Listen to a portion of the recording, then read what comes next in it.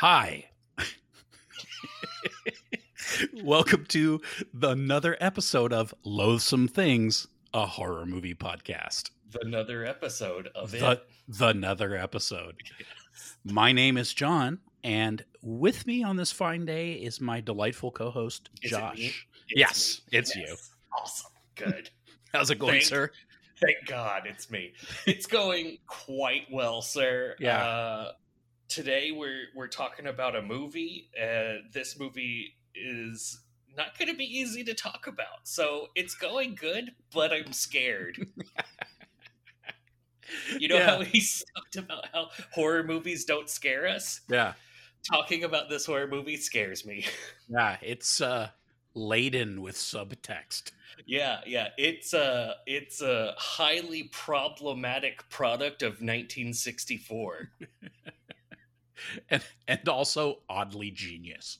Yeah, way ahead of its time. A first in many ways. And just absolutely horrifying. It'll, I guess we can go ahead and say we're watching Spider Baby. Yes. Yeah, directed by Jack Hill. Yeah, officially released in 1967. Mm-hmm. Filmed in 1964 over the course of 12 hot summer days. That's right. In the middle of the summer with no air conditioning. Yeah, in some asshole part of California. That's right, Bunghole, California. Jack Hill is known for his later career Boris Karloff movies, Yep. Including The Terror and House of Evil and Fear Chamber and Isle of the Snake People. Yes. He also is famous for directing the early films of the Pam Grier acting career, including The Big Dollhouse, The Big Birdcage, Coffee, and Foxy Brown. Yes, the classic blaxploitation films. Yep, that guy, which it's weird. We'll get to that. Yeah, because he's super white. He's very white. His name is Jack Hill. It's one of those. Yeah, he also made Switchblade Sisters. Oh yeah, those prison-y movies or something. Yeah, and The Sorceress. Yeah, that's right. Yeah, from those days of the Boobly Lady fantasy movies. The boobly days of yore. Yeah. He also made a movie called Pit Stop, which looks terrifying because it's just a bunch of just hardcore car crash stunts. Oh, yeah, nice. Yeah, like, hey, what if we had two people drive cars directly into each other? Perfect. Yeah, and roll them. Yeah. He also wrote the screenplay or the story to the tragically horrible Death Ship. Oh, God. Which I believe was from the 90s or early 2000s. It was a real stinker. Death Ship. I should know. I've seen it twice. We might have to watch Death Ship. It sounds terrible. It's got at least one really amazing scene in it. Oh, good. Oh. Yeah. So this movie comes at it's kind of a time capsule of horror movies, transition in horror cinema. It's a horror comedy spoofing the style of horror that came before it. So a lot of like 1940s era horror movies, like The Spooky Things in the House. I watched this movie without realizing it was a spoof, so my initial opinion was that it was just kind of one of those. Yeah. And then I did reading, and I was like, oh, I get it. Yeah. Yeah, it definitely has that older film feel, but with that kind of kookiness that you would get in some of the 60s stuff, but also some of the darkness that was really starting to seep in and not be so kind of hinted at as it was in other movies. It's pretty much right up to the fore in this one. Yep. Yeah, this one, TV Tropes lists it as an example of an unbuilt trope, which means it feels like a subversion or spoof of a trope, but is actually the origin of the trope or tropes. Fascinating. Yep. So Spider Baby is potentially the origin of the family of cannibals genre in American horror cinema. Not in fiction. Yeah, that is. Oh, yeah. I was just going to say how. I mean, what an incredibly landmark achievement that is in horror. You know, Yep. I mean, it just spawned one of the best genres. I think one of my favorites, anyway. Absolutely, yeah. This was filmed a full 10 years before the release of Texas Chainsaw Massacre, and many years more than that before the release of the movie Honeydew. That's right. I was going to say Honeydew. It is also possibly the origin of the horror trope of the black guy dies first. Yeah, that was something else. Oh, and by the way, spoiler alert. We're gonna spoil it, as we always do. Oh shit, you're right. So yeah, spoiler alert: cannibals and the black guy dies first. Yeah, it's okay. I'm sure everyone will be just fine. Yeah. So let's go ahead and talk a few trigger warnings. Yes. This movie is intensely problematic in its representation of African Americans in cinema. Mm-hmm. And kind of has that place in shitty cinema history. Yeah. There is incest, cannibalism, spiders, rape, and the throwing around of the word retarded. Yeah. Yeah, that I will say they used this word back before it was a cool way to insult your friends, and also before it was no longer a cool way to insult your friends. That's correct. Yeah. Dear God. Oh, so this movie is troublesome, but also kind of amazing. Maybe not 100% great though. Yeah, it's. I found it incredibly entertaining. I knew it would be fun just because it was obviously silly. It's got Lon Chaney Jr. in it. It's 60s craziness. It's called Spider Baby, for Christ's sake. Mm-hmm. It has so many alternative titles. I know, that's right. The maddest story ever told. Yeah, that was a good one. Something wasn't Liver Eaters one of them or something? Yeah, Liver Eaters. Also, this is necessary. Anything you read on the internet or listen to on the internet that talks about this movie is like, well, first let's go through the AKAs. But yeah, it's Liver Eaters and also Cannibal Orgy. Oh yeah, that's pretty good and kind of fitting. Yeah, except for not so much the orgy part. Yeah. Unless it's an orgy of cannibalism. Yeah, and all the food in this movie is terrible, although it did make me hungry for a bag of chips. Yes, no kidding. I've never wanted chips more. So go watch this movie. It is all over the place. It is now freely available, though once it was lost, now it is found. That's right, yeah. This movie was not hailed upon its release, and it took a while for people to catch on to the fact that it's kind of amazing and stuff. Yeah. This movie was really kind of lost until the 90s, and then a dubbed VHS surfaced from like a 16 millimeter cut of it. And then Jack Hill, and I guess that kind of raised interest in it again, and then Jack Hill procured the original negative and released it himself. Because at that point it just wasn't copywritten, so he just kind of snuck under the radar and put it out himself. Nice. Yeah. Nice. Yeah, there's apparently a nice little documentary about this movie that's only available on the special edition DVD, which I only found out about not long enough ago to have actually gotten it delivered and watched it. Yeah. So there's good nuggets out there. Go find those nuggets and tell us about them. Absolutely. There's some other funny things. The budget for this movie was $60,000. That seems like a lot for back then. I know. Lon Chaney got 2,500 of it, and then the rest of the actors received $100 a day. Oh wow! Which I guess that was their incentive to make it quickly. Yeah. Wow. Which is, by the way, $100 a day is how much it costs to rent Lon Chaney's character's Duesenberg that he drives. Yeah, I was gonna pop that back out too. As he is the chauffeur for the weird ass family. This movie because I saw that car and I didn't know what it was called. This movie taught me that there is such a thing as the Internet Movie Car Database. Oh, yes. And so I was like, "Oh, okay, let's find out what that fucking scooter is called too." Oh, that I am curious about. We'll get there Oh, pretty yes. soon. Yeah. It doesn't take a while to get to it. Yeah, no kidding. So go watch the movie. Go watch the movie and then come back, and we're gonna have a lot of fun talking about it. Yeah, and unless, of course, if the things that we said you're like, "Ooh, I don't want to watch that," then don't worry. We'll spoil all of it for you, and you'll get to hear our filtered version of what happens. Yeah, I mean they try to be wacky, and but they're touching on some things like we had said also in Basket Case that are not particularly funny. So Yeah, if that's the kind of thing that makes you uncomfortable, then by all means don't watch. yeah. I will say this movie did a better job of giving you some uncomfortable things up front, whereas Yeah. with Basket Case it like played keep away, and then at the end it was just really upsetting. It opened its basket of horrible things. Oh God, this movie's serious.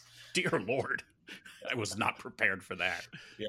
This one declines in seriousness until it's like a jump rope. Yeah, it gets less serious in the middle and then goes back up at the end. That's right. It's the roller coaster of offensiveness. Jesus. So go watch it or don't, and then come back, and we're going to ruin everything. Yes. John, ruin everything. Everybody dies almost. Yeah, except for everybody except for Peter and Anne. The Peter and Anne, very likable characters. yeah, who go on to, well, we'll get to that, but Yeah. they survive, and everyone else does not. Yeah, Literally everyone else. yeah. Well, Everyone else dead.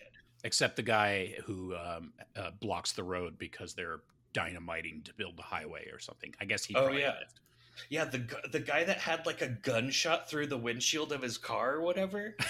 What the hell? I don't know. It looked like someone, like the passenger, got sniped. Yeah. Yeah. Probably another Random. movie. The car was used for another movie. Nice. Straight off of the set of Sergeant York. Double duty. So this movie begins. Oh It no. begins. Oh, it's gonna be that kind of episode. That's twice already. This movie begins with a Lon Chaney Jr. spoken word silly scary song accompanied by cartoon credits. Yes, it certainly does. And wow. It's very wow. It is very of a time, and I'm not sure what time it's of. Yeah. It's been covered a few times. I forget Oh my I forget God. by who, but I know that I believe it was a metal band covered it at one point. That makes sense. I can Yeah. also see this being a badass dubstep. Yeah. Bass drop. Yeah. Oh Yeah. my God. It's pretty great. It's definitely telling you, hey, this is a movie and there's stuff, but also be laughing. That's right. Always be laughing.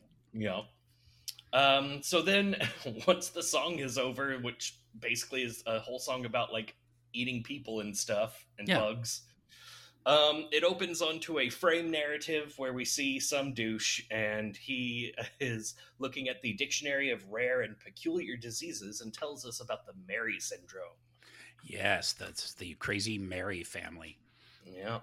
Yeah, only the descendants of Ebenezer Mary get this thing, and it's a age regression problem that leads them to revert all the way back to the prenatal condition of inhuman savagery and cannibalism. Yeah, that's the prenatal condition. Yeah, it's like, Whatever the fuck that means. Yeah. And he says, of course, there's no Mary syndrome anymore. It was extinguished forever. And then it gets all wavy and a transition occurs. Yeah, we get a one of those without the sound. And it opens on Mantan Moreland. Oh boy. And he is riding a motorcycle or something. It's very Marlon Brando looking. He's got sunglasses on and he's just like got his little like Revan thing going. Mm-hmm. But then we see a bigger view of it, and it turns out instead of being on a awesome motorcycle, he's on a Cushman truckster. Ah, nice. Yes, a little. Well, we couldn't afford a real vehicle, so use this. We got this weird delivery vehicle. Yeah, it's the front of a motorcycle on the back of a shittier motorcycle with 3 wheels and a little tiny flatbed. Very, very strange little vehicle. Yeah. He's trying to find a place, which means who knows how far he's driven. Yeah. But he's trying to find the Mary house, and he sees some children and asks them if they know where that house is, and Jesus Christ, apparently their mother is not okay with this man talking to her children. I can't imagine why. Well, my immediate reaction was the same, and then later there's a bit where Lon Chaney's character, whose name is Bruno, Bruno tells a story about how some kids climbed over the fence and got on the property one time, and he was barely able to save them before the kids got to them. So I'm wondering if that was what it was about. I'm hoping that's what it was, and not because he's a black man. But yes. Yeah. Yeah. So Mantan Moreland, I guess we should go ahead on do a little aside about Mantan Moreland. Yes. He is most famous for being Birmingham Brown on the Charlie Chan movies. Yeah. And how to say the things. He was also a stand-up comedian. Yeah, stand-up comedian. He was basically out of work from the mid-40s to this point because he was famous for playing comedic African-American roles as a scared and slow-witted caricature, basically. Yeah. It's speaking of problematic. Yeah, and apparently at a certain point in the mid to late 40s, that fell out of favor in America. I didn't realize that was when anything like that happened. Well, yeah, if this movie's any indication, it came back. Yep. So he ended up unemployed for a long time because he was basically a symbol of that caricature in Hollywood. And this movie came kind of around his he had a later in life resurgence in his career. Yeah. I like that his career was blacklisted because white people felt bad. Yeah. White people felt guilty about stuff. Therefore, this guy can't have jobs. Yeah, this guy starves. Yeah. It's an entire topic that I am not qualified to speak on. Well, yeah, nor I.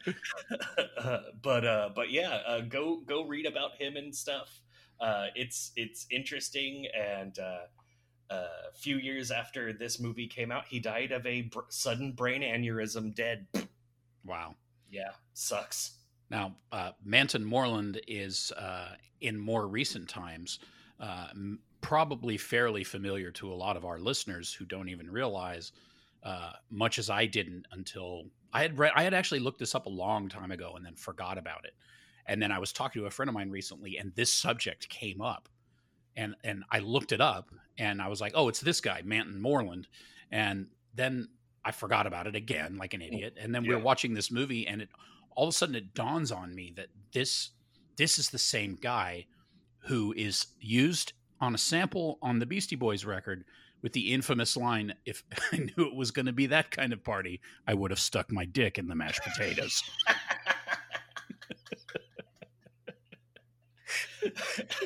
One of the greatest lines of all time. Amazing. It's so good. Oh my God. Oh, it must have been a great routine. It's pretty impressive. So this is him, and he is delivering an official letter to the Mary family. Mm-hmm. So he finally makes his way down the street, which it seems strange that he would, because it's just some weird little side road. And he has no idea how to get there either. Yeah, he doesn't know how to get there.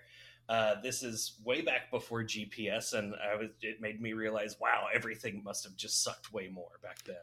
Yeah, he's basically just riding through the California countryside trying to find some house that's clearly like already. I mean, he's already off the beaten path, and then this house is off of that beaten path. Yeah, yeah. Yeah. It's not good. But he finds the gate. They have a chained up gate with a sign that says "Mary House." Mm-hmm. And just as he gets up to it, his motorcycle dies. The chain on the gate just falls off whenever he touches it, and he's I guess the idea is that he is comically afraid. Yeah, he's doing the really yeah, it's very uncomfortable. Yeah, I am white, and this makes me uncomfortable. Yes. Like, wow, this is so bad. Yeah. He goes up to the house and asks, hollers if people are inside, and then sticks his head through a open window and asks if anyone is in there. Then, of course, the window slams down onto him, having him kind of trapped inside, at which point a young woman comes out. She has large knives and a silly little net and is talking about spider stuff and throws her net on him and then begins slashing his head over and over and over again. That's right. It was so crazy. Caught you in my spider web, and now the spider gives you a big sting. Yep. And then every time she's stabbing him, sting, sting, sting, sting. Yeah, she's having a great time. He is making almost no noise. Yeah. Yeah. It's very strange. We can see his legs flailing. We see the only piece of gore that we see is his ear, and the flap of skin around it falls onto the floor. Yeah, and it's not plastic. We know that. It looks so real. It was remarkable. Clearly also a direct influence on David Lynch in Blue Velvet. Oh. I mean, I don't, maybe it was because they find an ear. And yeah, but so we don't see all of the cuts, but we do see her just swinging over and over again. So that shit is wrecked. Yeah, and I think you hear the knife sound. And this character is Virginia. She's the brunette of the sisters, and she will be modeling the 2-knife combo. Yes, yeah. She is the one that's super into playing spider and stinging things with her knife fangs. Yeah, she had to be. I forget what her age is here. She's got to be just super young. The actress was 17. Was she 17? Okay, that's right. Yeah, the actress's name is Jill Banner, and she was later became Marlon Brando's one of his ladies. Yes, and she was working with him when she died tragically in a car accident. She was hit by a drunk driver. Yeah, she's only 35. Yeah. It was a shame. I think she had gotten out of acting, right? She had kind of left Hollywood for a while, and then she came back doing some more work inside the business, less as an actor, I think. Yep, yeah. A lot of these people didn't go on to long acting careers. Yeah. Only one person in this movie who has a celebrated acting career. Is that Peter? That would be Lon Chaney. Oh, yeah. Lon Chaney Jr. Anyway. Lon Chaney Jr. Although this was near the end of that. Yes. Yeah. He was clearly about to sweat to death. Yes. I'm gonna need another beer and an empty beer bottle for the sweat. Dear God. So while she's doing all of this, her sister comes in and she's like, Virginia, no, you're bad. Bruno is going to hate you. And then she gives a little smug head tilt look that becomes her signature throughout the film. That's right. She's a very strange person. Yeah. Very expressive. Yeah. So her sister is Elizabeth. She's Virginia. Virginia's expression through this movie is almost never different. It's just kind of like a blank staring off into the middle distance, whereas Elizabeth is always doing all kinds of full range expression nonsense. Elizabeth is very acty. Yes. We see transitions. We see Lon Chaney Jr. is driving the Duesenberg J. he notices the scooter on his way through the gate that the car can just barely fit through. I know. and you can, like, when he gets out of the car, you can already see like his hair sticking to the back of his neck, like, yeah, it's drenched. Yeah, scene 1, sweaty. Scene 1, covered in baby oil.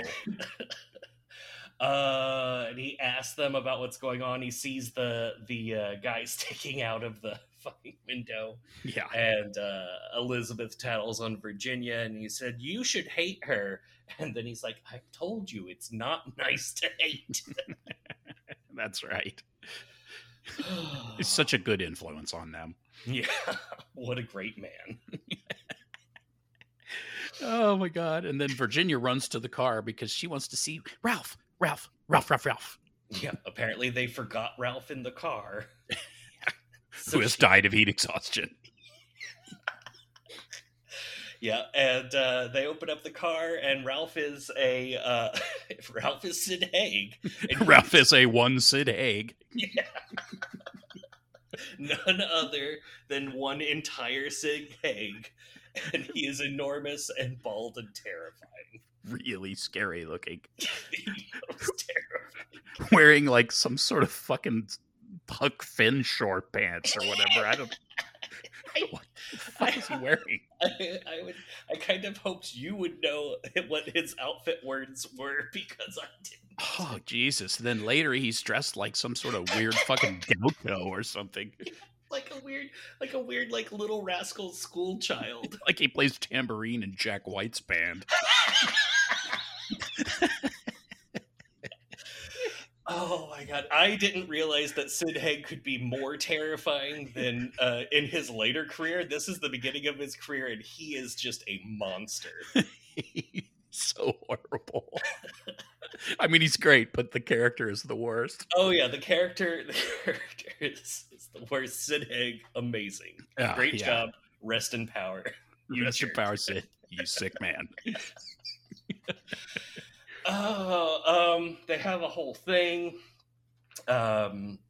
He sits them all down to talk about this and the time that Virginia almost killed those children, and how they have to behave whenever he has to take Ralph into town to go to the doctor. And he tells Virginia she can never play Spider ever again. Mm-hmm. And that's when Ralph is digging around on the dead body and pulls out the letter. And they're like, "Hey, let's see that." And that's when we find out, we've got some secrets to keep today, children, because the people are coming.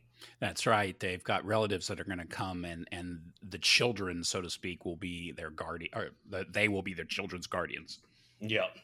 So they have to shove the wrapped body down the dumbwaiter, and the hand crank dumbwaiter. That thing's awesome. Yeah, it was really good, and I don't really understand all of the dumbwaiter business, but it was a really good set piece for this movie. Yeah, it was kind of almost a centerpiece, and Ralph really likes the dumbwaiter. Yeah, Ralph just folds himself up and goes up and down in the dumbwaiter. Sid Haig, pistolero contortionist.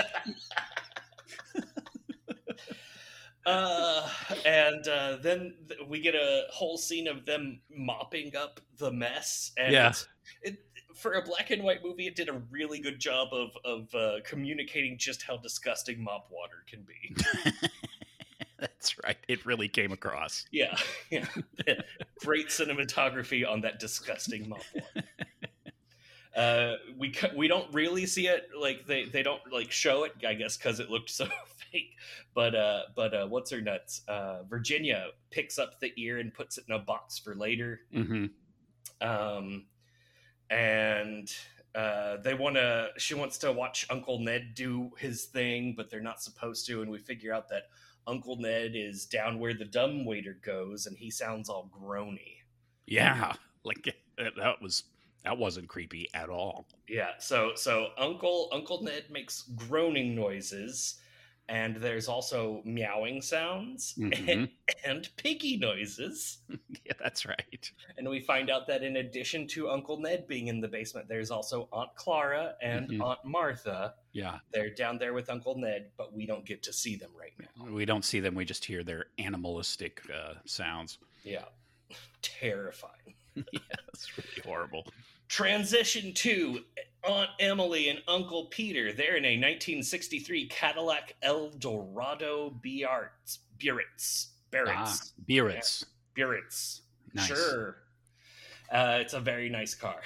Yes, it is. Yeah, they are cousins of our Mary family, and according to Emily, Peter doesn't have ideas. Yeah. Emily is kind of a bitch. Yeah. And Peter is kind of a adultish but harmless, nice guy. Yeah, like some sort of just mediocre white person that gets rewarded unfairly. First time ever. Well, all this wealth just landed in my lap. Oops. I was nice to people and got rewarded for it. I couldn't pick up on cues. That's right. So they get there. They're at the gate. The lawyer isn't there yet, and she makes fun of him for being chicken because he doesn't want to go and he wants to wait. He says it's not right to just go barging in on someone you're about to sue. Mm-hmm. Then she goes up to the house, sticks her head in the same window as Matt and Moreland did, and just barely escapes the window coming down on her. And then she looks to her right, and there is enormous Ralph looming at her with all the teeth. That's right. Pointing and just being very Ralphish. Yeah, just horrifying man. So she runs back to the car and declares there was a baboon. Oh God, yeah, that's right. Did you take note of his response? No, I can't remember what it was. Oh, he says, well, let's not have a double duck fit. Oh, nice. Because what the fuck, this movie? Yeah, a double duck fit. Was that a saying back then? I guess so. I'm not familiar with it. A double duck fit. Duck fit? Nice. Great jokes. Yeah. And then it changes. We see Bruno is driving a horrible lawyer man with a Hitler mustache and his assistant in the Duesenberg or Dusseldorf. I don't know what it's called now. Duesenberg. And there's a whole bunch of business. They pull over to the side of the road. There's a bunch of business about whose job it is to roll down the window that separates the front seat from the back seat. Oh, that's like this zany back and forth that goes on for way too long. It takes a long time of back and forth. And finally, the assistant has to tell Mr. Schlocker that actually the little handle to roll down the window is back here with us. Yeah.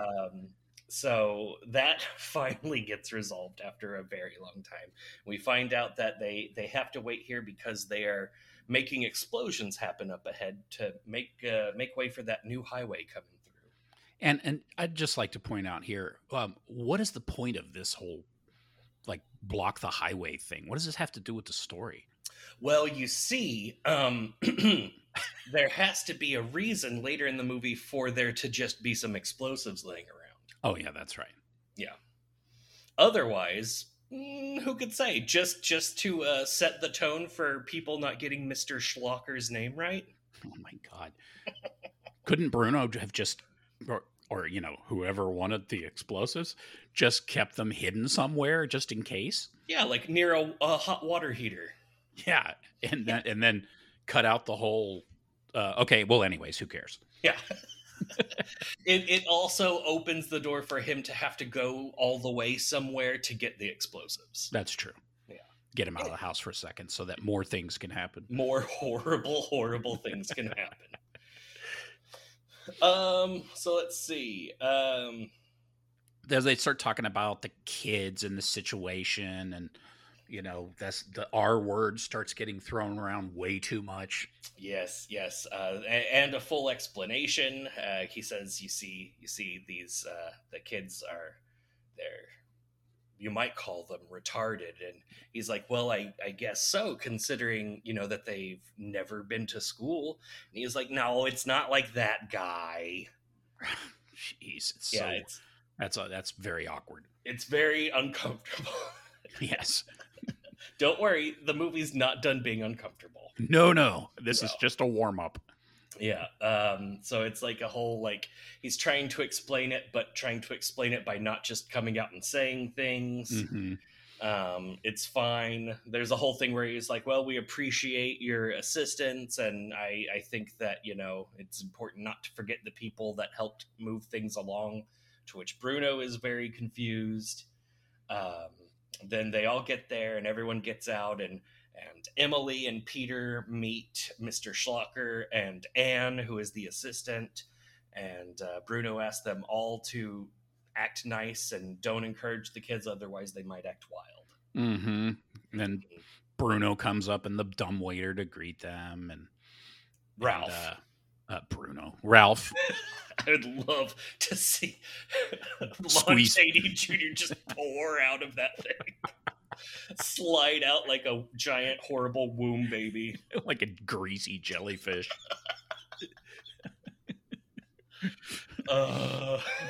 Yeah. So introductions all around. Yep. Everyone gets to meet everyone else. Yes. The kids are horrified of these visitors, and the visitors are horrified of the children, except for Peter.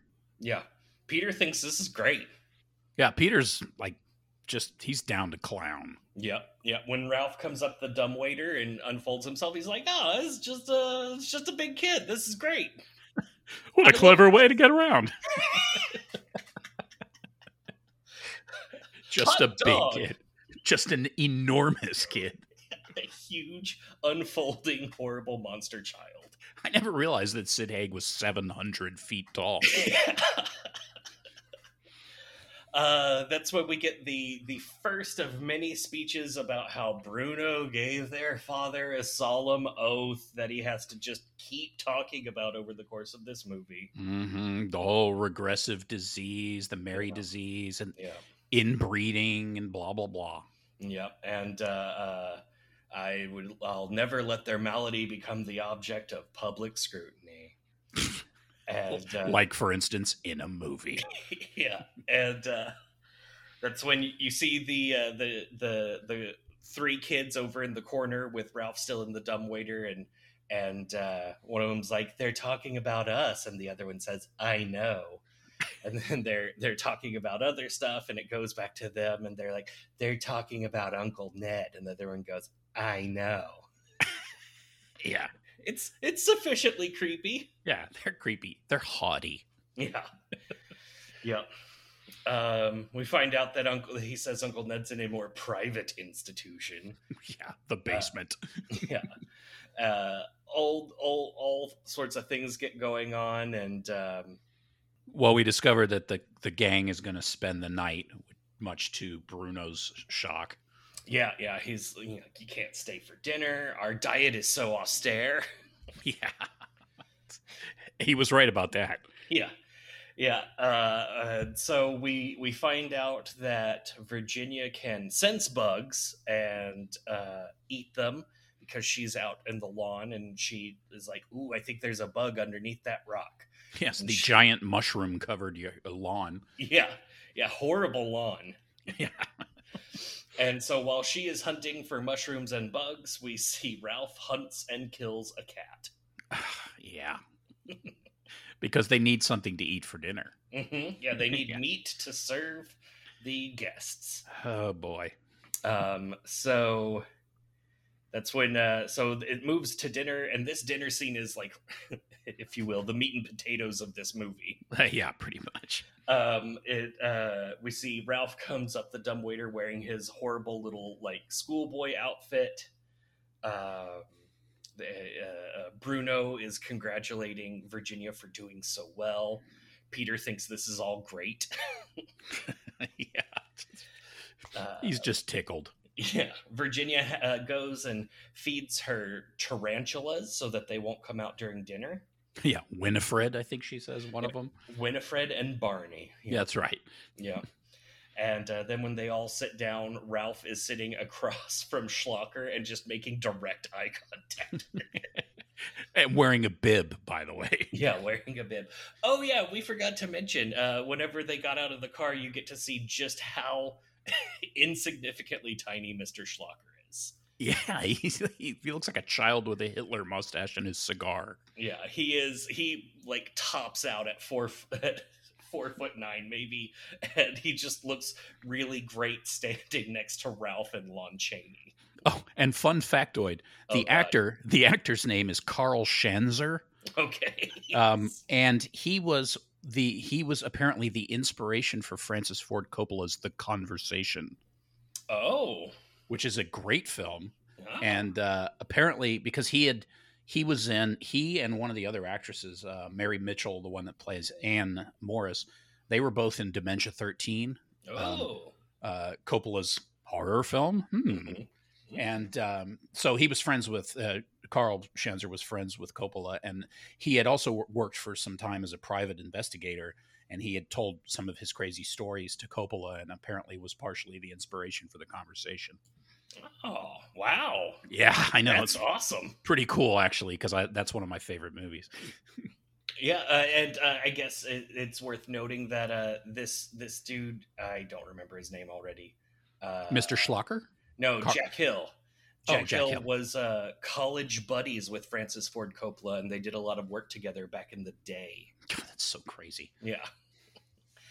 Yeah, so anyways, with tiny Mr. Schlocker is being difficult at the dinner table. Yep. They say dinner is served. That's when they see the roast cat.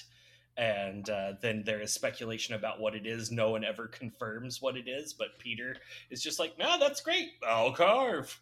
Yeah, he's like, it's rabbit, obviously. Yeah. That's when you can see the severe like sweat circles on Lon Chaney's shirt. We find out that the family is vegetarian, and Elizabeth's like, we don't eat dead things, and the two sisters share a smug look. Yeah, that's right. Because Bruno's explanation is that it accelerates their regression or something like that. Yep. Eating flesh hastens the progress of the condition. And then, of course, Bruno immediately starts eating. Yeah. And as soon as they're done carving up the cat, Ralph grabs the what's left of it and just starts eating it directly into his face. It was so great. and Bruno's explanation is he can eat whatever he catches. Yeah, Jesus Christ. Which makes what happens later questionable until a little bit after that, when you're like, oh, okay. Yes. Oh, man. Yeah. Now it's questionable in a different way. Yeah. So other than Peter and a little bit Anne just gets like a little slice of the cat.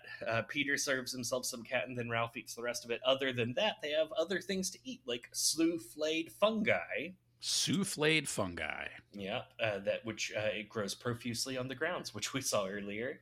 But rest assured, Virginia picks the non-poisonous ones. Schlocker's got the huge serving tray of like gross mushrooms, and of course Peter's like, come on, Schlocker, don't hog the stuff. Yeah, because clearly it's delicious. Yeah, so they serve it around, and the girls, he serves the girls say thank you. He looks to Schlocker, he's like, see, they're polite. At this point, Ralph just reaches into the bowl for handfuls of souffled fungi. I like the bowl of garden greens. Yes. It's just hay. It's just huge wads of dry twigs and grass. That's the undressed salad. Bruno's like, fresh garden greens? Oh, what a horrible meal. Somewhere in here, Emily gets fed up and pulls out a bag of chips, rips it open, and just starts crunching away. Oh, my God. That was the point where I was like, there's got to be some chips in this house. I need chips. That looks amazing. And then the girls are eating some black stuff with like a bug in it or something. And the one thing Peter didn't want to eat. Yeah, he was like, oh, I don't think so. I think it was just Virginia eats the gross bug slop. Okay. Yeah. Horrendous. Yeah, because all throughout this movie, anytime any of the times that Virginia eats spiders, Elizabeth thinks that's gross Yeah. and that spiders shouldn't eat other spiders. Oh, yeah, that's right. Yeah.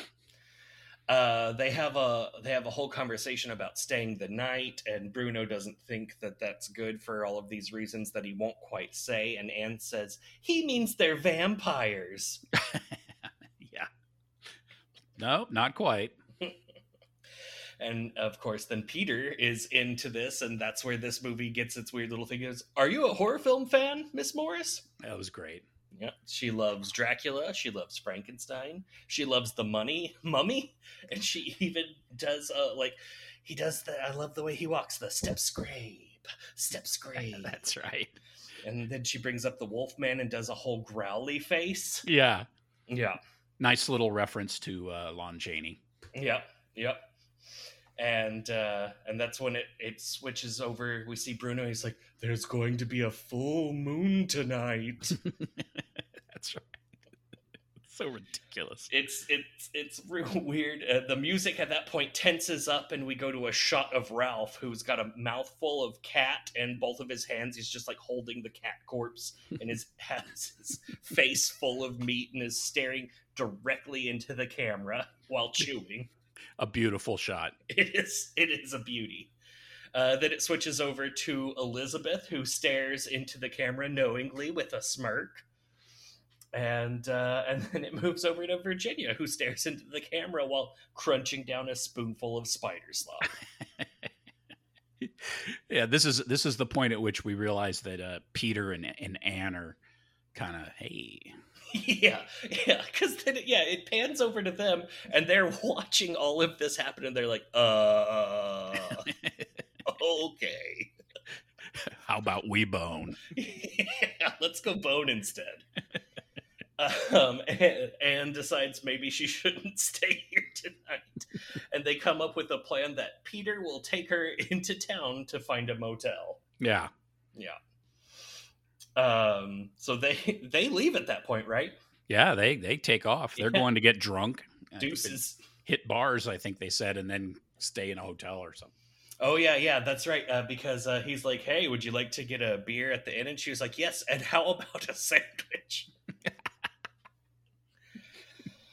Oh, boy. Yeah. But not before they have a whole conversation about spiders, and Virginia asks Uncle Peter if he likes spiders. And, oh, sure. And would you like to play spider with me? And he said, maybe tomorrow. Yeah. Famous last words. Yeah. And let's see. We see Schlocker spying on Ralph as Ralph tries to take the leftovers down the dumbwaiter. Mm-hmm. Ralph sees him. Yeah. And just pretends that that's not what he was doing. Yeah, that's great. Ralph's pretty clever, that one. Yeah, he's on the ball. He gets a big old smile about it. It's terrifying. Jesus Christ. Yeah, he is. Awesome. He's horrific. Let's see. That's whenever Elizabeth and Virginia have a whole conversation outside of their dad's bedroom about how Elizabeth's like, I hate them. Virginia thinks Mr. Schlocker looks like a big fat bug. Mm-hmm. And then Elizabeth asks if Virginia thinks that is playing spider any fun, and she's like, oh, you bet. Then they go to kiss Dad goodnight, and we see that their dad is a skeleton with hair, wearing jammies, laying down in a bed. That's right. Daddy in his jammies. Skeletal dad. It's real weird. I'm not exactly sure why that detail is there. It was strange. Yeah, and the whole plot of this movie revolves around the fact that guy is dead, right? Because they're doing his estate. I don't really know if that's what precipitated it, but I mean that would make sense, except that he's clearly been dead for a very long time. I guess maybe at a certain point he was finally legally dead. Yeah, maybe that's what it is. Who knows? Yeah. So Schlocker goes snooping around. including a bunch of silly business where there's all of these taxidermied animals, but then he gets scared because one thing that he thought was a taxidermied owl was an alive owl, and it spooks him. Yeah, and there's like blood splatter all over the walls, it looks like. Yeah. Or spatter or whatever. Yeah, it depends. Yeah. I guess it depends on how it gets there. Yeah, that's what it looks like anyway. Yeah. We see Emily bars her bedroom before she gets ready for bed. I wouldn't say that's what she does. Well, but as in like strips down. Yeah. So she's in her just in her bra, and she's got her skirt on still, but she's playing with clothes that she's found in the closet. Oh, is that where she got them from? I think so. Okay. I didn't catch that deet. But I mean, maybe they were her clothes and she had hung them in there. I have no idea. But she's dancing. She's doing it's kind of one of those things where she's dancing around in the mirror with someone else's clothing on. That always kind of do that in movies. Yeah, and it is. In case you were worried, yes, it is lingerie, including a like clear black lace cape. Yeah, it was. Which just happens to go perfectly with the lingerie she's already wearing. Yeah, so she is she has gone from barring herself into the room to just traipsing around in lingerie in the bedroom, checking herself out. Yeah, it's pretty. Apparently, she got over her discomfort very quickly. Yeah. Oh, this place is great. Yeah. And we see that Ralph has Spider-Man'd down, where he is now upside down in her window and is spying on her, being all lingeried out. Yeah, which is great because apparently for that scene they had his ankles tied and they were just dangling him in front of the window. Great. And he hated it and was panicking, so they had to do it as quickly as possible. Good. Jesus. Yeah, it's like, I do not believe that we're doing great work here. Yeah, he was not happy to be hung upside down. Wow. And he just continued to go on and do every single movie that this director ever did for the rest of his career. I know. No shit. So let's see.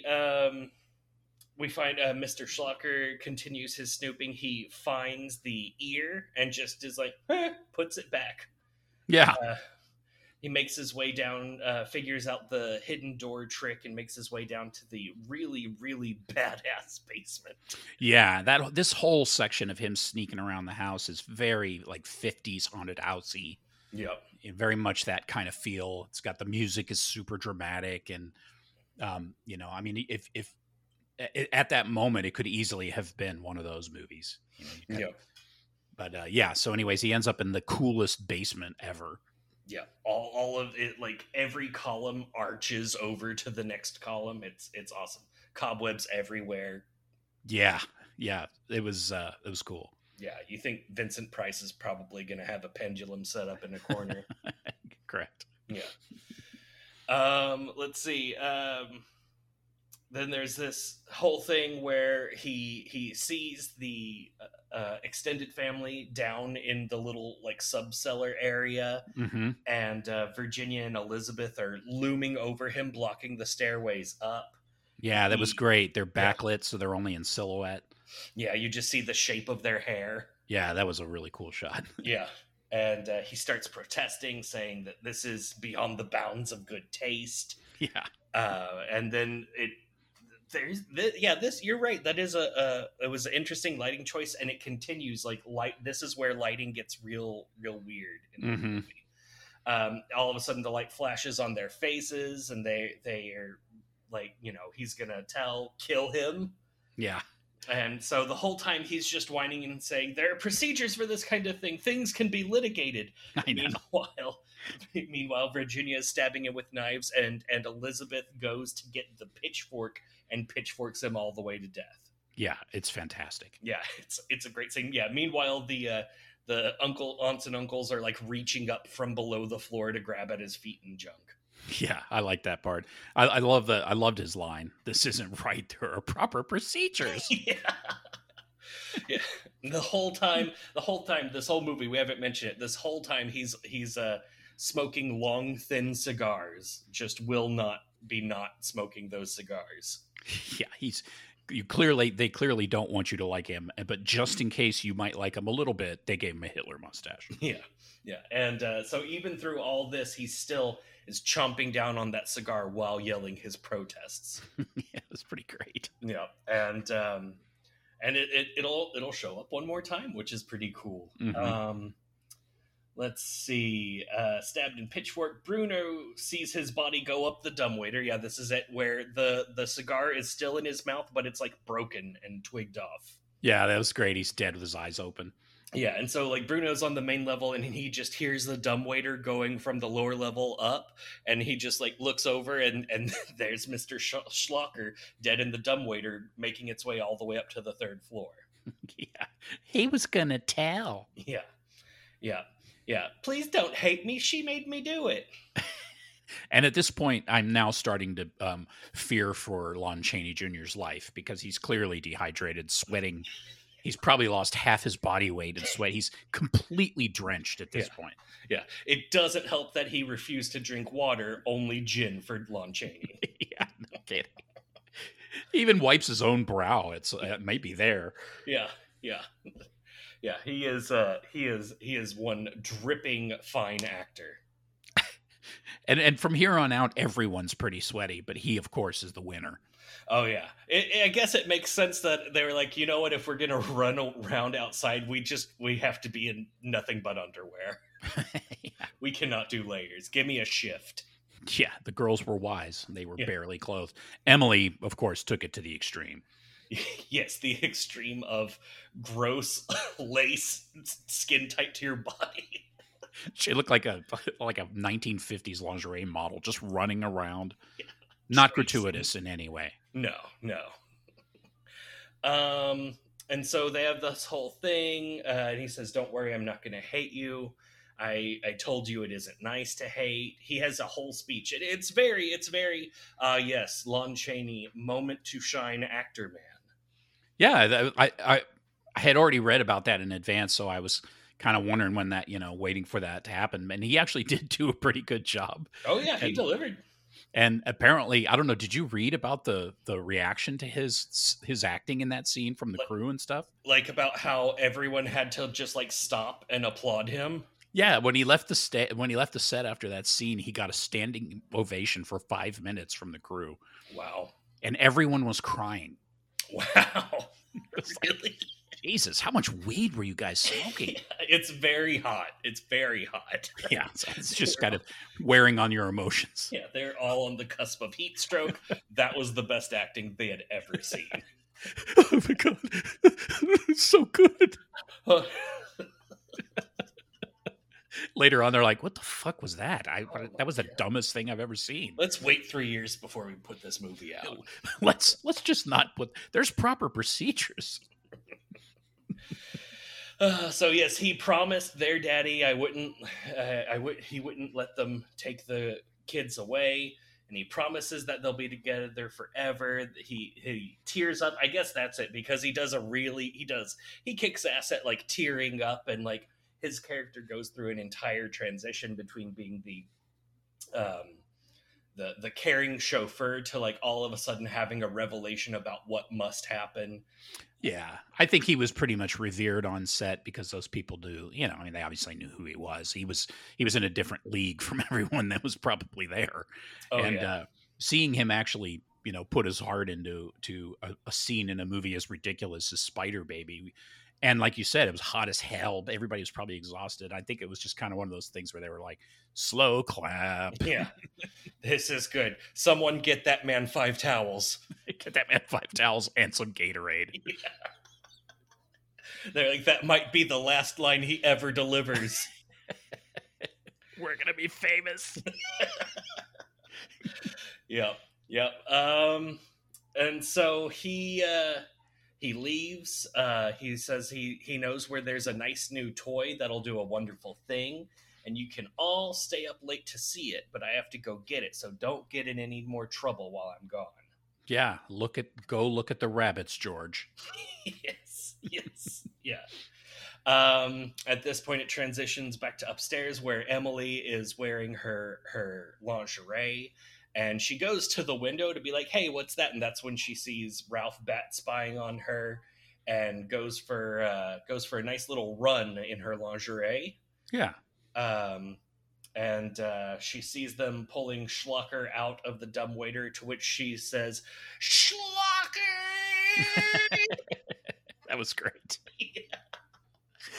By the way, at this point, the movie is in complete bonkers mode. Oh, yeah. The instant Lon Chaney leaves the scene, everything falls apart. Yeah, all hell is broken. All cinematic hell is broken loose. Yeah. It just goes all the way. So she runs out of the house, and they're going to chase her.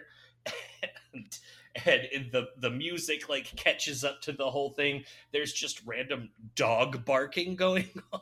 Yeah, it's very strange. Yeah. Dog, coyote sounds. Yeah. Very clearly a day for night shot, which is awesome. I love day for night shots. Yep.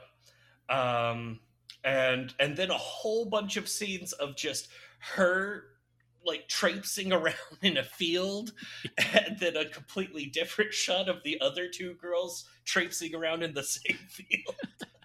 Which made me think that as I was watching, how wonderful it would be, because if I made this movie, I would make that scene 3 hours long. Yeah. So just a regular movie, and then 3 hours of them chasing her around in the dark for no reason. Yep. Just to be a dick. So they chase her, and they're chasing her. They're looking for her. They're calling their name.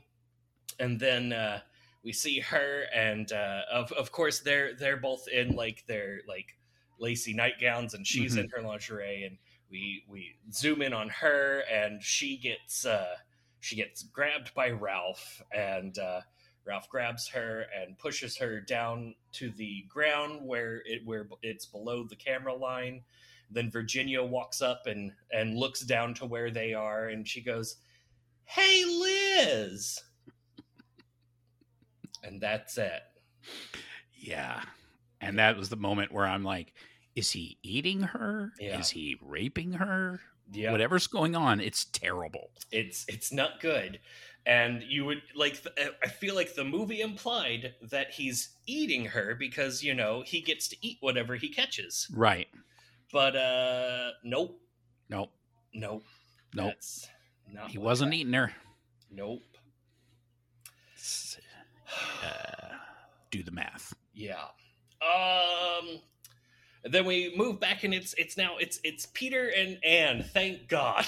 Yes, drunk as hell. Yeah, they are both wasted and operating a motor vehicle. Yeah, that's pretty great.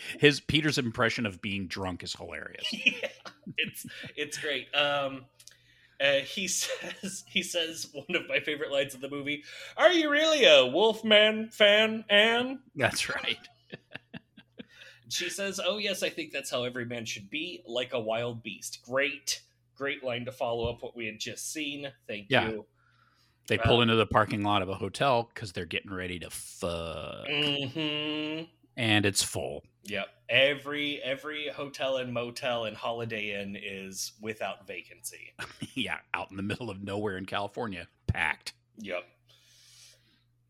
And so they decide to turn around, to which they almost completely obliterate Bruno driving his car because Peter is drunk, yeah. And Bruno is gleefully sad driving.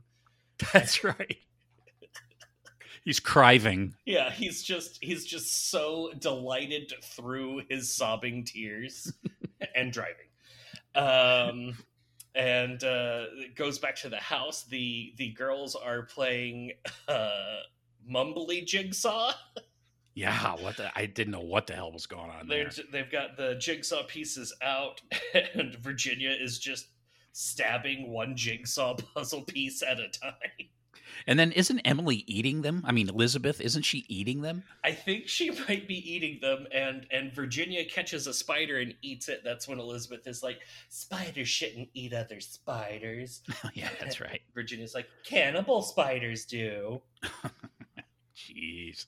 And in the back of the scene, we see that apparently Ralph is quite tired, so he has folded himself up in the fetal position face down on the couch behind them, with And his butt sticking up in the air. yeah, his ass is just up. There's a rip in his shorts where you can see his underwear underneath, and Virginia is like, "Hey, that's just the right size for me to shove my knife in." Oh God, So that wasn't disturbing. Yeah, there's just this whole elongated scene of her thinking about shoving her knife into his ass, and then like slowly moving the knife up to shove her knife into his ass. But at that very moment, Peter and Anne show up, so she gets distracted. Yeah, very sweaty, both of them. Yeah, everyone's super sweaty except for Ralph. I don't think he has sweat glands. No, Ralph doesn't have sweat glands. Yeah. It's one of his things. Yeah, he's baby powder smooth all the time. They realize that Peter and Anne will tell on them. So what do we do? And Elizabeth says that we'll have to come up with a plan. And when she says that, they shine a spotlight on her face, and we hear a wolf howl. Yeah, It's very strange. yeah. Yeah. When they get in, they keep telling them, "Oh, I'm glad." Oh, they meet them at the door. That's right. They meet them at the door, and each of them has like the skirt of their like nightgown up in one hand, Mm-hmm. and The same pose. Yeah, yeah, they're in the same pose. And whenever Peter and Anne come up, they go, "Good evening, Uncle Peter." that's right. That was not creepy at all. No, and his response is, "Uh-huh." That's right. They immediately have this plan to separate them Mhm. and take Anne to Daddy's room. Yeah, and talk about how much she likes her and how pretty, calling her pretty lady, and you'd never tell. So they get Anne into Daddy's room, at which point Ralph pops out from behind the door and grabs her and covers her mouth and rips her shirt open. Yeah, sure did. Good stuff. Good stuff, movie. Jesus. We switch and we see Bruno stealing the explosives. Mm-hmm. It goes back, and it seems that Virginia is in the process of tying up Pete, who has drunkenly agreed to play Spider. Yeah, much like in the original Thing, when what's her nuts ties up the captain in their little drunken game. Oh yeah. I forgot about that. I did too until this very moment. Great. It turns out that Virginia is much better at tying men up than that lady was. Yeah, no because kidding. he can't get out, and slowly starts to panic. He even, like, before he really starts panicking, he's like, "How long does it take to play this game?" That's right. Then she gives us all this juices will taste better thing and all this. Yeah, that was super cringy. I didn't like that. No, it was very uncomfortable. Yeah. Then she over his shoulder, like behind him, she sees Ralph taking Anne down the dumbwaiter. Oh, that's right. And she goes, I guess I have to sting you now, and does her whole like spider pose where she's got her hands crossed underneath her chin and one knife sticking up alongside either end of her face. Mm-hmm. And that's when he starts to panic, and he goes, "Mr. Schlocker!" Yeah, a little late to the party, my friend. Yeah. Elizabeth summons Virginia away, and she's like, "Don't go away, Bug." And at this point, he's like, "All right, I got to get out of this." But he just very slowly tries to do anything and fails. Yeah, it's his like 45-minute attempt to get out of the chair. Yeah. For almost the entire rest of the movie, he will be trying to get out of the chair. After 500 cutscenes. Yeah. Of him just yeah. So we go downstairs. It turns out that Ralph has Anne, but he can't let her go, otherwise she'll scream or get away or whatever. Mm-hmm. So they're trying to figure out what to do about it, and it's like Virginia's like, "Well, I thought you had a plan," and Elizabeth says that her plan didn't get this far. Yeah, she says something about how spiders draining the vital juices again. Yeah, more juice talk. Yeah, she's really into the juice. Yeah, she has reached the juice talk stage of regression. Yeah. And so they decide that they are going to let her bleed just enough that it will quiet her down so that Ralph can play with her better. Jeez. Great. Yeah. Oof. Let's get a saw. Yeah, yes. Get a saw. And she just keeps almost chopping her own hand with it.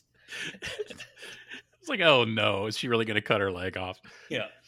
At this point, Emily wakes up in a field and walks all the way back to the house.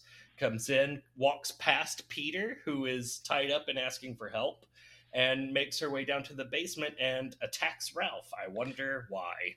Well, but the weird thing is when she wakes up in the yard, she's asking for Ralph, and it sounds like it's almost affectionately, which freaked me out. Oh, really? Yeah, and this was another point that I wanted to bring up, is that I was torn at this point as to whether or not they were implying that she had somehow fallen in love with Ralph. Oh, yikes. Because when she gets into the cellar, she sees him holding Anne, and that's when she freaks out and attacks him. Oh, God. So I thought, is that supposed to be out of jealousy? Because only I can be raped by Ralph. It was horrible. Oh, God. Yeah, that was troublesome for me. Oh, that makes more sense, because I've read a lot of people talk about the highly tasteless rape joke in this movie, and I've been trying to decipher what exactly it is. I bet that's it. Yeah, I think that's it. Because she wakes up and she's like, Ralph, like she sounds like she wants him. It was horrible. Oh, God. And I was like, oh, God, don't tell me they're going down this road. And then she walks in. And then when she attacked him, my first reaction was, oh, okay, she attacked him because she saw him. I guess she really did she was calling his name because she wanted to hurt him.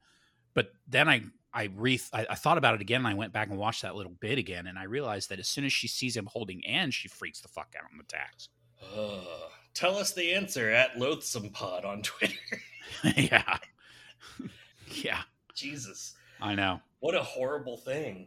Yeah, well, we didn't make it. We're just talking about it. That's true. I didn't. I am just now realizing that, though. Wow. I know. It's pretty intense. Wow. Takes a lot of the fun out of the movie, to say the least. Yeah. Yeah. Wow. Wind out of those sails. So while that's going on, Peter is upstairs and he's trying to get the knife. He knocks over the thing and he knocks over his chair and he's trying to get the knife, but there are spiders on it, and that makes it even more difficult for him. Yeah. Bruno comes back with the explosives and apparently also walks right past Peter. Yeah, but I like how everyone's just forgotten about Peter. Yeah, he's just tied up, having a hard time with spiders.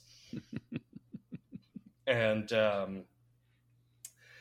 Emily it switches back to the basement, and Emily is grabbed by the feet by the aunts and uncles under the floor, and they grab her and pull her down, to which we see Elizabeth make a comical yikes face at the camera. I know, that was so stupid. And there were one of them looks like the Wolfman, which I thought was funny. And yeah, I you don't really get a really good look at most of them, but I think they're all supposed to be Wolfman looking. I guess so. Yes, they were all excessively hirsute. Yeah. It would have been cool if one looked like the Wolfman and one looked like the Mummy. All the Universal monsters are in the cellar. Yeah, one Frankenstein. And so she gets pulled down and supposedly eaten. Mm-hmm. And that's when Bruno comes downstairs and he says, hello, children. And they tell her that the lady hurt Ralph. And that's they have a whole conversation about how it's not going to hurt anymore. And at this point, Peter crashes down the stairs after Bruno has lit the fuse on the dynamite. That's right. Bruno, I like that there's this wacky scene of Bruno trying to hide the dynamite or something. Yeah. Yeah, oh, and he's trying to like blow it out and That's like right. stop the fuse from going because he's like, oh no, sir, I don't know how you got yourself into this situation. Yeah, you need to leave now. Yeah, you need to hurry. So Peter grabs Anne and rushes her away. And so they're just all sitting in the basement together, and the girls are asking, what is it? What's it going to do? He says it's going to make a big flash and go bang. And Virginia goes, "Oh boy!" but looking completely dead inside while doing Yes. it. It's a very, very distractingly strange acted scene. That's when we see the family come out of the basement. They look like werewolves. One has like a wad of putty over one of their eyes. Mm-hmm. Yeah, I put looks like werewolves, kind of. Yeah, kind of. Yeah. Disgusting werewolves. Yeah. That's when there's an explosion, and it fades back to Peter, who is the douche from the beginning of the movie, in the frame narrative. He's got his book again. Yeah, he's got his book again. I think like a pipe or some shit. Yeah. And it turns out that he's the only surviving member of the family. That's how the whole Mary family syndrome was extinguished. And since he was the last one, he's inherited everything and is rich. That's right. He's married to Anne, I assume, right? That's Yeah, Anne, isn't it? That's Anne. She's over there mixing cocktails for her husband, like a good wife in this era. Jeez. And they had a daughter who is creepy and looks like Sid Haig. And lovely Jessica. Yeah, Jessica. And so he's like, so yeah, we're there. That Mary syndrome was extinguished forever. My own family never suffered from the curse. The daughter goes outside. She looks creepy, looks up into a tree, and found a spider that she could sense. Yeah, that was great. She like looks at the camera and smiles, and then you realize that what she's smiling at is the spider that she's detected. Yep. It says the end, and then after a few seconds, there's a question mark. That's right. Yeah. But it's the end. Yeah, it's over. Yeah, they didn't make another one. No sequels to this. We should make a sequel to this. Oh, yeah. With, some things not repeated. Yeah, maybe a few of not those things. Jeez. So that movie's over. Yeah. We made it through. It is very strange. Yeah. And very disconcerting at times. Yeah. It can be. It was had occasion to be quite an upsetting film. Yeah. It was all those things considered. It was much better than I thought it would be. I expected it to just be, like silly but terrible. Mm-hmm. And I mean, it is terrible in a way, but it's actually pretty entertaining. Yeah. It is a completely watchable movie, unless things upset you, in which it's not entirely watchable. It's only partially watchable. Yeah. If and God bless you if it does. If this stuff makes you uncomfortable, then don't watch it. Yeah. Just have already listened to everything we just said. Yeah. Exactly. So does Jessica looking creepy like that and being able to sense spiders, is that trying to imply that Ralph raped Anne? Ooh. Actually, I didn't think of that till you said it, but now that totally makes sense. Yeah. Ooh, that's horrible. Yeah. I don't know when he would have done it. It didn't seem like there was a lot of time for that on screen. But there was a lot of like, this movie did a lot of, well, it's not on screen business. Yeah. But wouldn't want to show anything bad.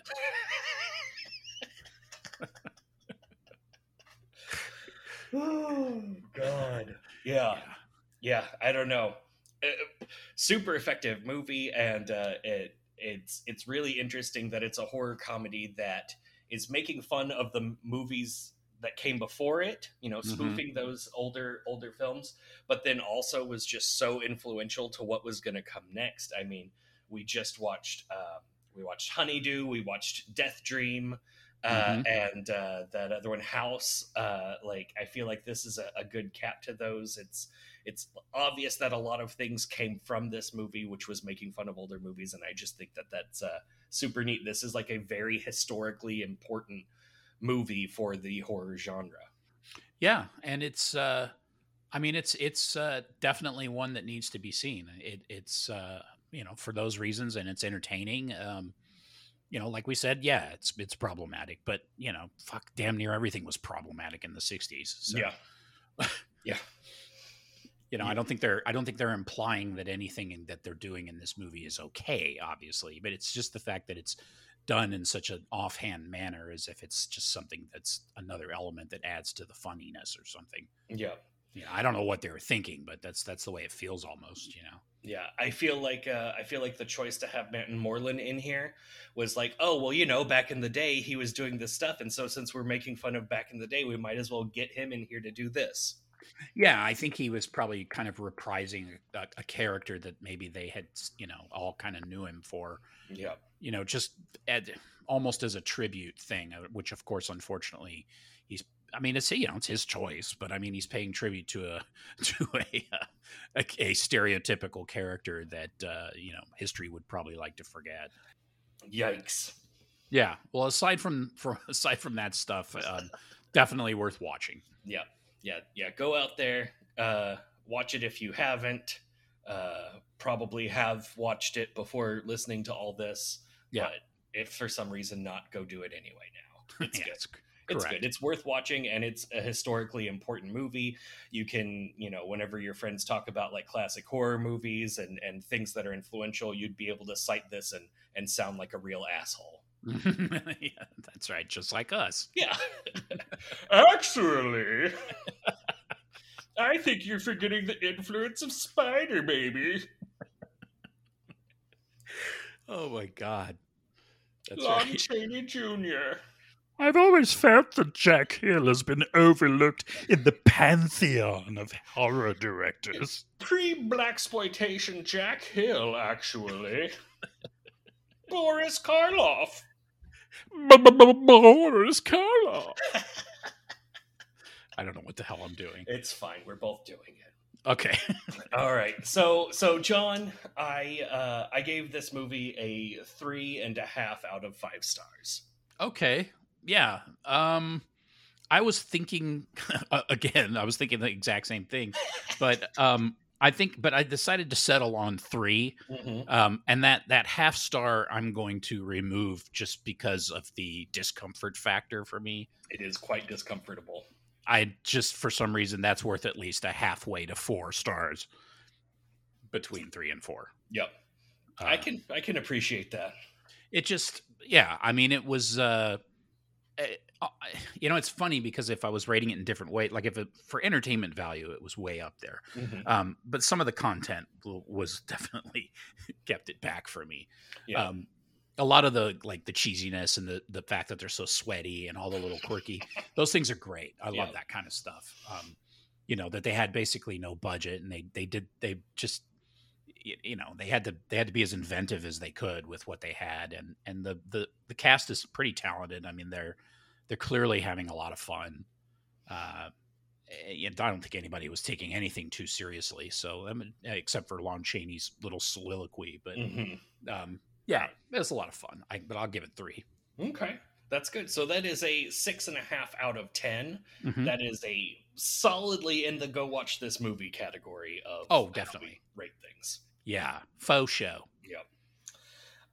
And John, I wanted to propose a movie that we should make to you after watching Honeydew and Death Dream and House, and then this. I've been thinking about. Like how House and Death Dream took like different perspectives on the tropey characters, how there's all this cannibalism, and I'd recently watched Nomadland. Uh-huh. Have you seen Nomadland? Yes. Okay. So Nomadland is this character study where it's just like a lot of quiet scenes of looking at a person living a quiet life, and then occasionally some things happen. Yeah. I want to make a movie that's just like the exact same tone as Nomadland, but about a cannibal. Okay. and the cinematography never really like acknowledges that there's anything wrong with or abnormal with the cannibalism. It's just a person going about their day, their intimate life, getting an insight into their insecurities and their human foibles, and Yeah. then just occasionally they kill and eat someone. So it's not insight into the life of a cannibal. It's insight into the life of this individual who just happens to be a cannibal. Exactly. The music Perfect. never changes to alert you to the fact that there's a cannibalism happening. The movie doesn't behave like it is a horror movie. It's just that's the scene. You know, like in Nomadland, there's a scene in which the plates that were important to her broke. Mm-hmm. In this movie, he kills someone and eats them. Yeah. Yeah. I like it. Yeah. And then when we give interviews and people say, so how do you guys feel about, forever being known as the Cannibal Guys? And then we'll be like, I'm not really sure what you're talking about. I mean, we made a character study. Yeah, we got Frances McDormand to be in it. Yeah. Well, I mean, she's a cannibal. Yeah. Well, yeah, I guess. I mean, if in the sense that you mean she killed someone and ate them, her character during the course of the movie, then I suppose. But I mean, when you think about it, we're all cannibals. Yeah, and it's not like she's an advocate. Yeah. I mean, I think you're missing the point of the film. Yeah, this is let's deeply dive into the almost the soul of this character. Mm-hmm. Kind of see, what really makes her tick throughout her day-to-day life as an elderly person. Mm-hmm. Yeah. What's really more important than the cannibalism is her attempts to repair the grandfather clock that she inherited. That's correct. Yeah. It means a lot to her. Yeah.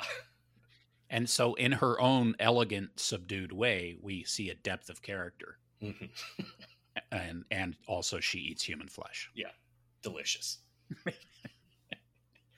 Gold. Yes. And I would have said it on Westheimer. Nice. Yeah. Just sweaty, horrible people and apartments. Lots of scenes of just her sitting in her apartment and being able to hear the noise of other people in the apartments around her. Nice. And occasionally she eats someone. Does she get the occasional job like she does in Nomadland? Oh God, yes. She probably like there's a scene where she works at like the as a cashier at the Home Depot, but it doesn't work out. Yes. Yeah. She's a server at that little Greek restaurant right there by Montrose Boulevard. Oh yeah. Mm-hmm. A 24-hour spot. Yep. Yeah. Whenever I'm passing through Houston. Yeah.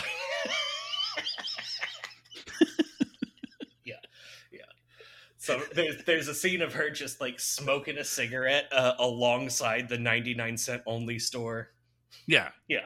There's a scene where she has explosive diarrhea in a bucket. At a bus stop.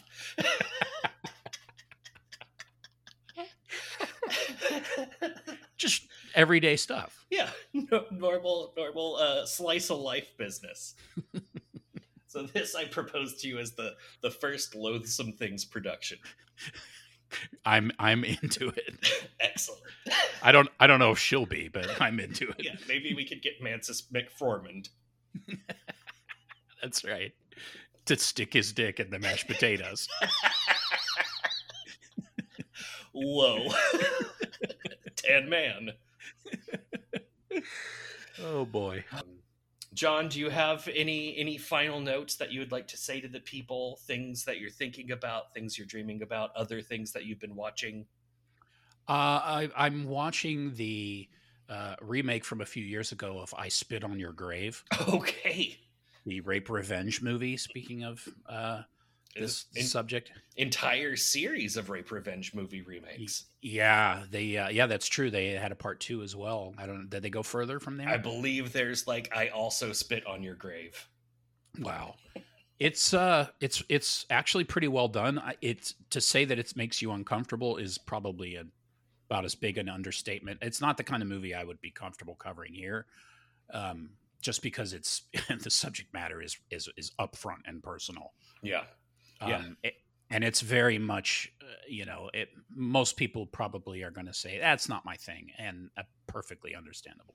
Yeah, I haven't watched it because I just been like, I don't know what I'm gonna get from this.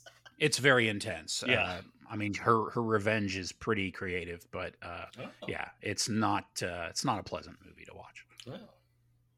So I've been I watched them, still watching that, have not finished it, and thinking of any other horror stuff that I've seen. I can't think of anything. How about you? Doesn't have to be horror. I watched the entire all of the Conjuring universe movies.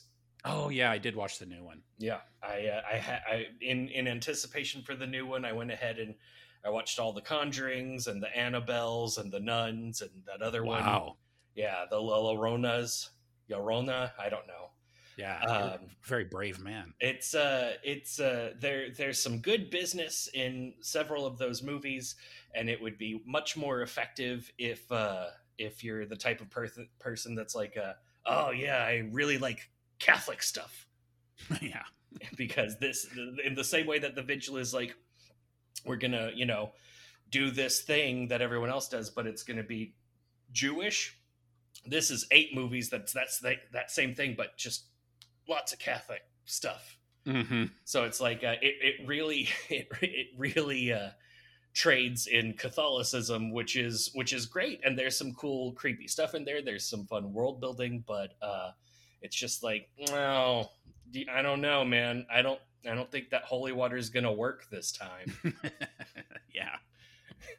I guess it would be a very disappointing movie if, the holy water just worked every time.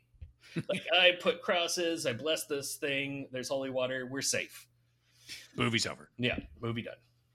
But yeah, it's there some movies were better than others. I wouldn't say any of them were great. Right on. Yeah. Yeah. Okay. Yeah. Yeah, I thought I'd say I've already forgotten the title of the latest one. Oh, The Devil Made Me Do It? The Flip Wilson quote? Yeah, it's pretty bad. Yeah. It was, I mean, it had its moments, but it was terrible. Yeah. It also really sucks when you realize that it is based on a true story in which the possessed by the devil was invented as a legal defense. Yeah, and that the guy is clearly a horrible human being. Yes, that just only had to serve 5 years for murder and got to get married and have a great rest of his life after that. Yeah.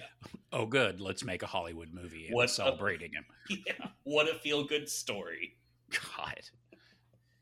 Jeez. I sure do hope Mr. Warren's heart issues don't act up. Oh, yeah. But no, there's good stuff. There's one really good scene in oh shoot, I think it's one of the Annabelle movies where like this guy's holding a crucifix towards the evil thing, and then one by one his fingers break backwards away from it so that eventually he drops the crucifix. That's a really good scene. Yeah, that's good stuff. Yeah. I agree. That's quality right there. Yeah, that was for me the high point. That and there's a scene where there's like a whole black demon, and you can just barely see it. It's holding up the Annabelle doll. So at first it looks like the Annabelle doll is just floating, but then you see it's actually a demon that's just holding it and like kind of hiding and peeking its face out from behind the doll. That's good. Everything else, kind of whatever. That's right. So go watch all 8 The Conjuring movies. Tonight. Yeah, do it.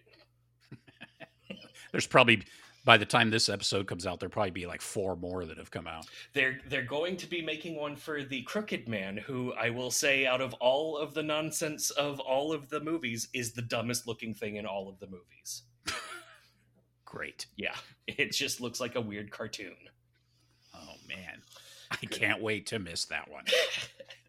So go watch horror movies, and then reach out to us on social media, Twitter and Instagram at Loathsome Pod, and on Facebook at Loathsome Podcast, and tell us how wrong we are about everything.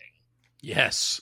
Yeah. Also tell us about what things in this movie made you feel sensitive. And I'll bet we can guess what they are. Yeah. And maybe there are some ways that I like trod on some things I shouldn't have trod upon, and it's okay if you want to tell me why I shouldn't have done that. Oh yeah, we take verbal abuse very well. Yeah. John especially. Yeah. but mostly Josh. Yeah.